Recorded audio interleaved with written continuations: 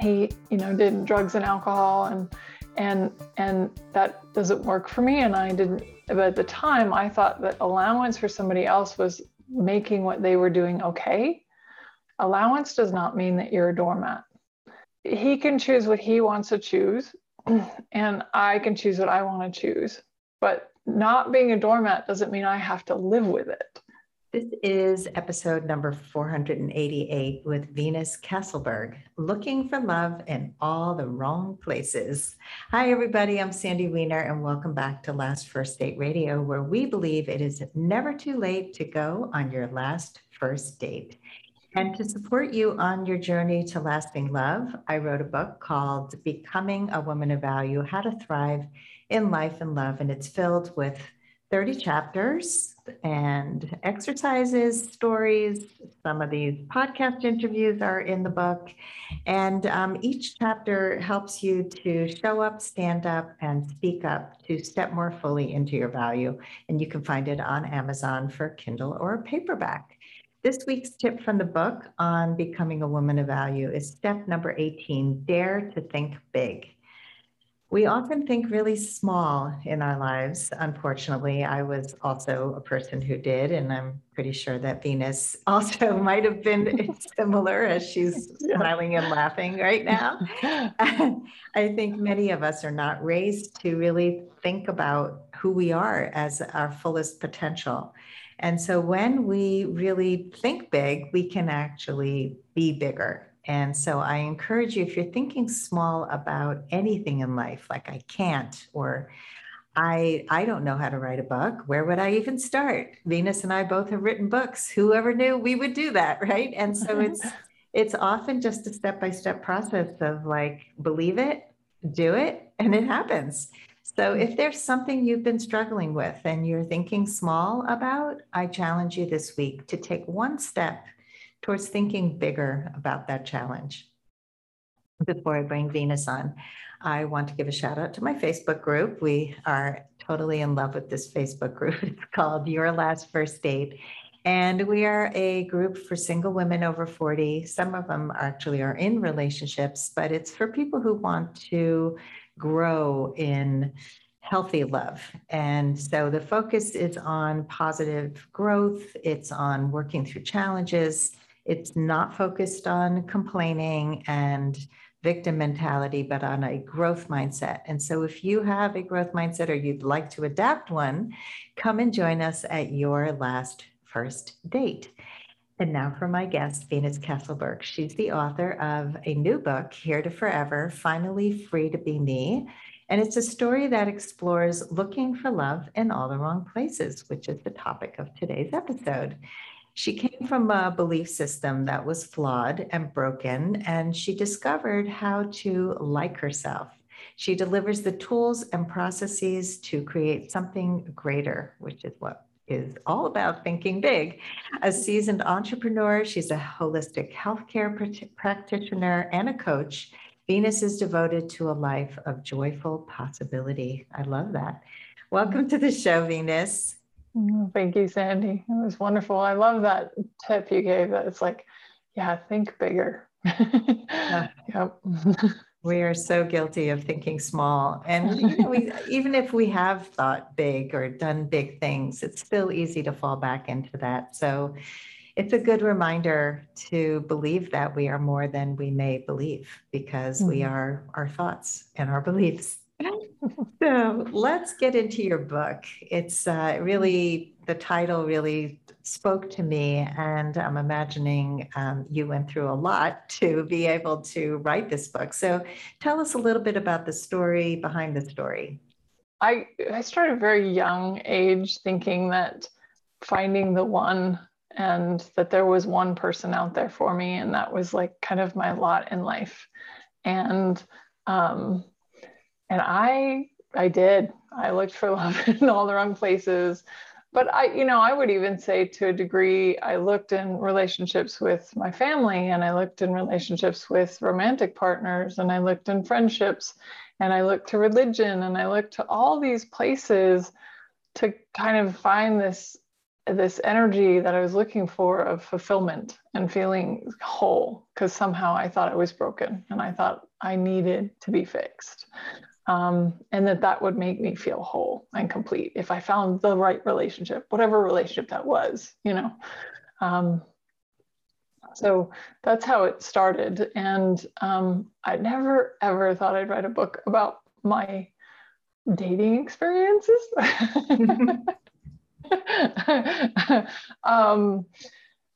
Because I thought, well, what would make that interesting? But what finally, where I got to in my own life was the realization that the person that I'd always been looking for was me. And it wasn't outside of me. It wasn't in the place that I lived or the perfect relationship or the one, finding the one.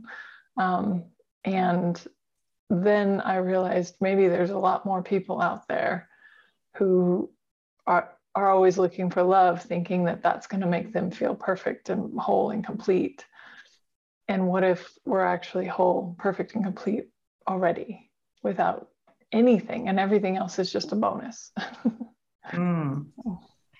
I really love that whole approach to finding wholeness within. And I think we tend to look outside ourselves for so many things, not just love, that the answer to everything is outside. And we're not taught to look within. And, it's an interesting thing because I'm a dating coach and I'm single now. And people say, well, I don't know, like, should I hire you? You're single. And what about you? Is that success? And I'm like, yeah, it actually is, because I have found that wholeness within and I'm happy inside. And so I'm looking for someone to enhance that joy, not drain the life out of me, which is why I'm not in a relationship right now. But I'm looking for that person or people. And sometimes it's temporary. Sometimes it's a person comes into your life for a short period of time and you learn lessons from that person and you keep moving on. So let's talk about some of those lessons that you've learned about relationships and love. I would say nowadays, because I actually am in a partnership, which came after the book, which was really funny. But I'd finally gotten to this place of being at ease with myself and at peace with myself. And then knew that, yeah, like you said, it would be an enhancement. It would be something that added to my life and that would create greater. And one of the things that I've learned by being in that partnership has been really just letting go of judgment and letting go of the points of view that the person needs to show up a certain way, whether they need to work a certain way or work a certain number of hours or have a certain amount of money or look a certain way. It's like all of that I've let all of that go, but I noticed that that's because I don't judge me. Because if I'm not judging me, then I'm not judging him. And I find that that's true for a lot of my relationships, is like the absence of judgments towards myself keeps me from judging other people. I would say that gets in the way of so many relationships. And we don't approach with curiosity. We approach with judgments, with assumptions. And it's like, so I like to say, if you have a goal and you want to be happier or you want to meet that partner, you can have an idea about how you want to feel with that person. But when you start limiting it with this job and this look and this, and it has to happen this way, and with these circumstances, that's what often makes us not only miss the right partner, like a lot of times we might actually meet that person and not even know it, but it also, it limits us. And, I've seen some of the best relationships with people who never would have met had they been so rigid in their requirements, like people who have different class, middle class, upper class, lower class, blue collar, white collar, distances, height differences, weight differences, hair qualification. I mean, so many of these things actually are changeable. And we don't realize, like people who say, oh, I need financial stability. And I go, whose finances are stable? Like, we can't control every part of finance. Some people got fired during COVID and had no control over that. Businesses failed. They had no control over that necessarily. But that doesn't mean that person's a bad person or irresponsible or financially irresponsible. It might mean that they needed to start over. And how did they do that? That to me is a sign of character. Yeah, so I'd love to hear your thoughts on some of that, like, how you found this guy that you're with, and what are some of the things that you overlooked or you didn't look for this time around? That's a really great question. And it was very different because I think we all know this, like you kind of date the same person over and over again for a while until you're like, wait a minute, what am I doing here? And because I'd written this book, I really had a very good picture of the fact that I had dated the same guy over and over and over again. And I was like, wow, okay, so if none of that is relevant anymore, like you said, like what they look like or what they do for a living or anything like that, it was just like, okay, so my question to the universe, to myself was, okay, will this create greater? And he was actually a guy I knew a long time ago, who he just happened to be going through a rough time in his life, and he called me for advice. He called me for a book recommendation, and I recommended a book called Being You, Changing the World by Dr. Ding Here. It's a great book, and he read it and he just absorbed it. I think he said he read it like 8 times in 3 weeks. Like he was just so engrossed into the book and how much it changed. And we just started hanging out as friends. And I remember the weekend that it changed for me because he didn't look anything like I had normally dated, and he sold insurance, and I never dated an insurance guy yet. So there was all sorts of points of view about it. But when I met him this time around, it was just like, we just hung out, and one of the things I had asked for was laughter, was joy, to have an ease, and I just noticed by the end of the weekend that he made me laugh a lot. And I realized, to me, it was like, well, what's really important to me here? What he looks like or what he does for a living? Or is it that he makes me laugh and we have fun together and we enjoy each other's company? And yeah, and he continues to make me laugh, and we've been together now 4 years. So there's been quite an adventure, and yeah, but it's just letting go of those preconceived ideas. And it doesn't mean that when we're in relationship, things don't come up. But one of the ways that I've gotten through getting over the judgments or my points of view about anything that he had was I would focus on, what am I grateful for him for? So instead of focusing on what I don't like or what's not working, I'm like, what am I grateful for? And I think about that every day. And I know that that makes a huge difference in our relationship. Yeah. Do you express that every day too? Yeah. Towards each other, we do. We actually say we're grateful for each other more than we say we love each other, because love has, everybody's definition of love is very different. And so you can actually get kind of locked up in the word love. So we tell each other we're grateful for each other and that we adore each other. And sometimes we say we love each other, but it's more gratitude for the person.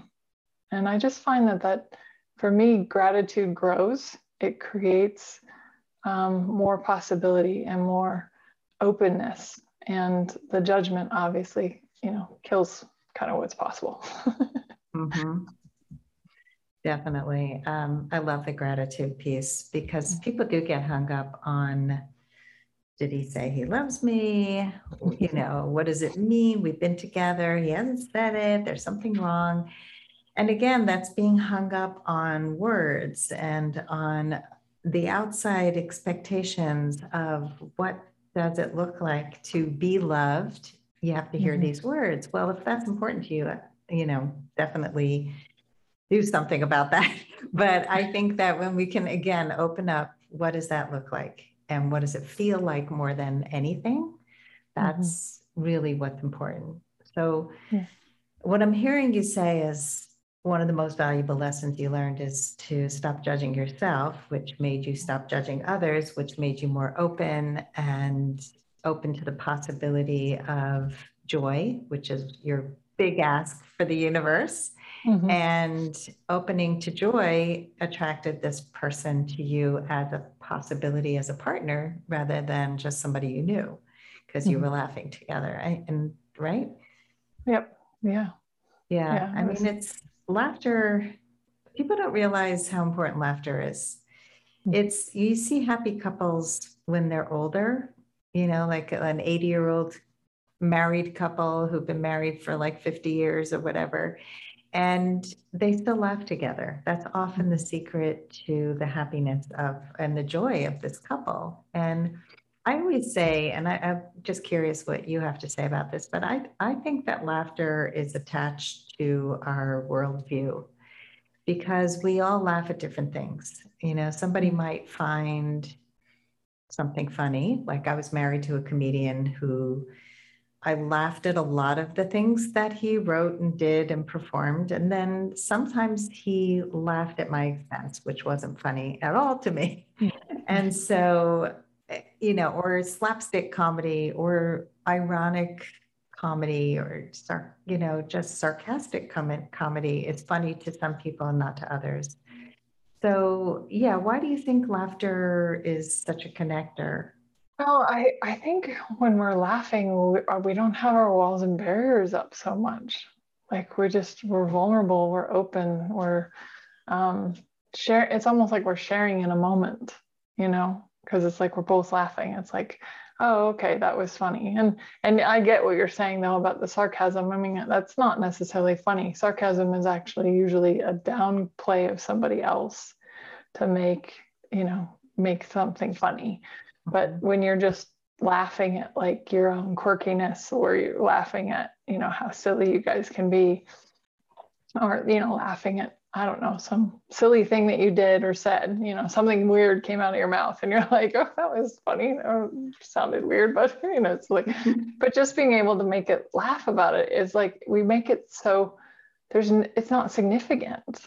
It takes that significance out of the world and life. It's like we make so much stuff significant and make it mean something and make it like hard, and we have to work through it. And it's like, well, what if we could bypass all that and we could just find the joy in it and be like, I know there's still going to be things that are not easy, but there can be an ease to it. There can be a knowing that, okay, this is still working out in my favor. It's still conspiring. The universe is still conspiring for me, not against me.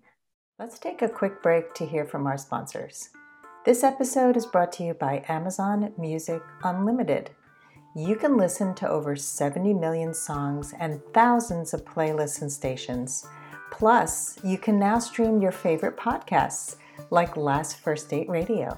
You can listen to any song, anytime, anywhere, on any of your devices, your smartphone, your tablet, your PC or Mac, Fire TV, and any Alexa-enabled devices like the Amazon Echo. Get Amazon Music Unlimited for free for 30 days. Just head on over to getamazonmusic.com/lastfirstdate to learn more and claim this offer. Sometimes I'll even ask before I say something to my partner, like, is this relevant? Like, is this thing that I want to bring up or point out or like be right about, is it really relevant? And if it's not relevant, then just don't say it.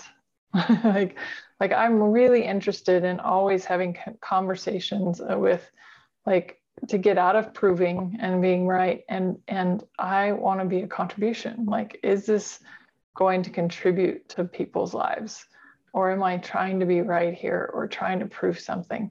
And if I'm trying to prove something and be right, I just be quiet.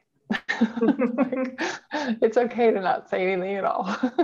Wow, that's very evolved. And your ego is going, but I need to be heard and I need to Yep. be right. Oh, sure. And sometimes I still say it, and I'm not perfect, trust me. But then I'm Right. like, oh, I'm sorry. I was trying to be right there. Right. But it's So, that awareness. And I think for anybody listening, thinking, oh, I could never do that. That's so Zen and I can't be that way. It's a process. And it is the first step is always awareness. I say this so many times. It's like just knowing, like, you're caught up in having to be right, or I'm trying to prove something, or I'm sharing something that's completely irrelevant. I don't need to share this. mhm. Taking the time to process is huge. Yeah. And yeah, I mean, another way of saying that too is just practice. You don't go to the gym and suddenly, lift massive weights. You lift a little weight first and then you build up. So, Yeah. and again, I have not arrived. I don't even think I will ever arrive. I just have practiced. So, Yeah. I don't think there is an arrival no. spot. I think it's a lifetime pursuit. And I think that if we think we've arrived, then we stop growing. And Mhm. there's always another level. There's always a way to be even more connected and even more conscious, really. Mhm. I do believe Absolutely. that. Yeah. So we have a lot of listeners who have been looking for love in the wrong places. And, I would love for you to share some of the steps you took to creating a healthy, loving partnership. I mean, you mentioned letting go of judgment, but what other tips can you share? Well, really, the pivotal point for me in my own personal story, the last relationship I was in before this one and the end of the book was actually a semi-abusive relationship, and it was a verbal abuse. And I know a lot of people out there have experienced all sorts of abuse, and I have a plethora of history with that. But that particular relationship was my first moment where I went, I can't leave this relationship until I change this because I know that I'm going to recreate it again. I finally got that awareness like, I am going to just recreate this. I have to change this. And so, what I did is I actually took a tool from Access Consciousness, and it's called the 5 elements of intimacy. And it's honor, trust, gratitude, vulnerability, and allowance. And I took those 5 elements of intimacy and I turned them to me. I practiced being vulnerable with myself. I practiced being grateful for myself. I practiced having allowance for myself. I took 6 months to do this. Not, again, I haven't arrived, but I took those tools and I really dove in and I went, okay, I need to have this with me. And I remember when I finally left that relationship, I realized I had that total honor is one of them, of myself. I had my own back, and I was able to leave, but I also knew in that moment I would never recreate that again because I had my own back, and I was finally happy being with me. And that love, adoration, gratitude for myself, I know that this new partnership would have never come for me. It would have never come had I not finally got there. And I spent months being single. I know it might not seem like a long time, but for me, for who's a serial monogamous, I would go from relationship to relationship. So, and I was really happy. I knew that if a relationship wasn't going to add greater to my life, I wasn't interested. But in the past, I was like most people, I would settle for a bad relationship rather than no relationship. So, really getting to that point was like, no, it has to be something that's going to create even greater in my life, to make things even better, to be the icing on the cake, but I'm already the cake. I'm not looking for the cake and then hoping to be the frosting. You're right. It's funny. I had a client once who said she used to tell men, I don't need a cake, or she said it in a way that it was like, I don't need you. And I think a lot of men were like, oh, okay, well, then I'm not going to date you. She did finally find a partner, but it was just like, I've got all the ingredients. I don't need the cake. I don't need the frosting. But I love that you turn them inwards. These, so what are they? This 5 steps? 5 elements of intimacy. Elements. Okay. And then, so a couple of things I had to, wanted to just reflect on. One is that you said semi-abusive, and I just want to say that verbally abusive is abusive. And so anybody who's listening, I don't want to diminish any type of abuse. Often we think that verbal abuse is not as bad as physical abuse. And I have also experienced verbal abuse, and it's horrible. It's so demeaning, and it's in many ways, it's harder to leave verbally abusive relationships because people can't see the bruises. So I just wanted to highlight that because it is important. It's abuse. So absolutely.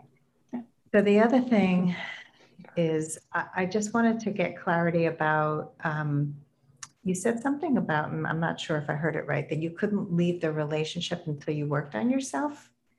Is that what you did? You worked on yourself while you were in it?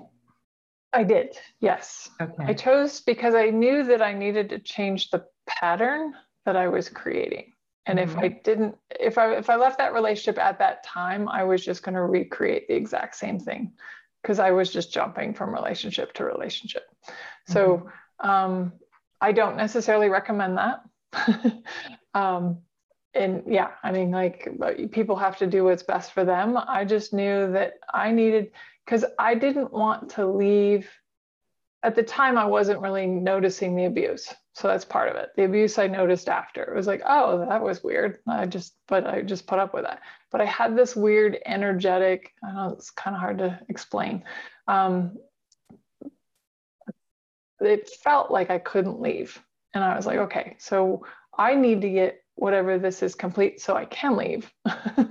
But there was something that wouldn't let me leave. And when I look back in hindsight, I was like, oh, I actually think that was because I needed to get the pattern complete by being in that. And I got to practice allowance with him really well. Like, he, did drugs and alcohol, and that doesn't work for me. And I didn't, but at the time I thought that allowance for somebody else was making what they were doing okay. Allowance does not mean that you're a doormat. And that was the other piece I had to get, because I was still thinking that allowance meant I had to be a doormat. And so tell us what allowance means. That was the one other question I had. So allowance is everything is just an interesting point of view. So meaning he can choose what he wants to choose, and I can choose what I want to choose. But not being a doormat doesn't mean I have to live with it. But I had allowance mixed up, that allowance meant that I had to live with it to be an allowance. Allowance is actually not that. It's just saying, okay, that's what you want to choose for your life. Honoring of me, is that what I want to choose for my life? If it's not, then not being in that relationship. Does that make sense? Yeah. So it sounds like when you had allowance for yourself, you had less judgment of yourself. You had, you weren't judging things as good or bad. And it's like a self-acceptance. Yeah. And then also not judging his choices, but realizing that didn't mean I had to be roommates with it. Yeah. Well, yeah. And I think that's a really important point. I think that a lot of people have to paint somebody as vilified, as bad in order to leave them. And this, I think leads to holding on to anger and not forgiving and not seeing the humanity in other people. Somebody can be wrong for you and be struggling with themselves and not be bad or good. And I think when we stop labeling people, when we're kinder to ourselves, we are much less judgmental of others. Yeah. And I think we just get unhooked from all of these this attachment that it has to be bad for me to go, or that person is a terrible person. A lot of Right. people are struggling. And Mhm. a lot of people are just not the right partner for us, but they're not necessarily struggling either. Like we just Right. don't fit, you know? Yeah. It's such an important thing. So I really love the honor, trust, gratitude, vulnerability, and allowance, and that you do have to have it for yourself first. Mhm. Having your own back, trusting yourself, being grateful for who you are, being vulnerable with yourself means that that's the, permission piece. Like, what am I doing here? Am I proving? And, get vulnerable by asking the questions. And Yeah. a lot of people think vulnerability means opening up and sharing your entire life story. And that's often actually not vulnerable. It's Mhm. oversharing and crossing boundaries. But vulnerability is just like, I feel my feelings and I'm not afraid to ask the hard questions and to get real with myself. Yeah, and it can be as simple as just, is this working for me? Yeah. Like if it's not working for you, like you said, you don't need to vilify the other person. It's just not working for you. So Yeah, go choose something else. exactly. And the other thing that you said, though, that I also wanted to highlight is that when you were in it, it was hard for you to see it. And I know there are a lot of people listening who have not had the distance to be able to really understand those gut feelings, those little, something's off, but I'm not sure, because most of us grew up with some level of dysfunction where we don't know what that line in the sand is. And it took Right. me a very long time. This is why I teach boundaries and communication skills, because we often will feel something and we go, it feels weird, but maybe it's me. Maybe I'm being too sensitive, because you've been told that your whole life. And it's like, no, you've got to start to see, okay, this means something. There's a reason why my body is feeling a certain way. And it's important to really explore that. What's going on for me? And often your body knows before your brain knows. Absolutely. And the body is um, an extreme sensory organ. So it picks up everybody's thoughts, feelings, and emotions that you're walking by, let alone sleeping with. So That's right. So choose carefully. yes, exactly. But I want to come back to the distance thing. And I highly recommend that if you're in a relationship and you're feeling these things, like you're not sure, go away for a couple days. Go stay with a friend who's a warm, loving person who appreciates you and sees you for who you are, for your best self, and have some distance, because distance can really help you have clarity. When you're in it, it's really, really hard. And I was married for 23 years, and the first time I went away was for the summer. I was working at a sleepaway camp, and I was with my kids, and my husband would come up on the weekends. And it was the first time I had that distance. Like, even though I knew things were not great, I didn't see the extent of it until I had that distance. And so it's really, really important to take yourself away and have some perspective, and also listen to people. If lots of people are telling you, here's what we see, and they're loving people, not just there to criticize, Mhm. do you have anything to add to that? I do. I'll go about it a little bit differently, because I know a lot of people, if a person is telling you that they're questioning the person that you're with, I know your first defense is to fight for that person. And I would highly encourage you, maybe like Sandy just said, go away, go spend some time with somebody. Ask yourself the question, go for a drive. Drives really help me a lot, like getting in my car and just driving. Um, but be willing to ask the question anyway, even though the normal tendency when somebody says you shouldn't be with that person, or that person, I don't know about that person, is that you try to prove that that person's right for you and you'll stay with them longer. I'd just like to encourage you to maybe ask a question sooner rather than try to prove that you're right. Because if the person that's asking the question really does care about you, then they have your back and they're trying to point out something that maybe you don't see. So that would be first, because I know our immediate is like, I'll prove he's the best guy for me. And then it's like, oh no, then you're with him longer. Yeah. So you're saying, it is an instinct to defend the other person, to defend your partner. And people do this all the time. But if this person has your back, go for a drive, go away.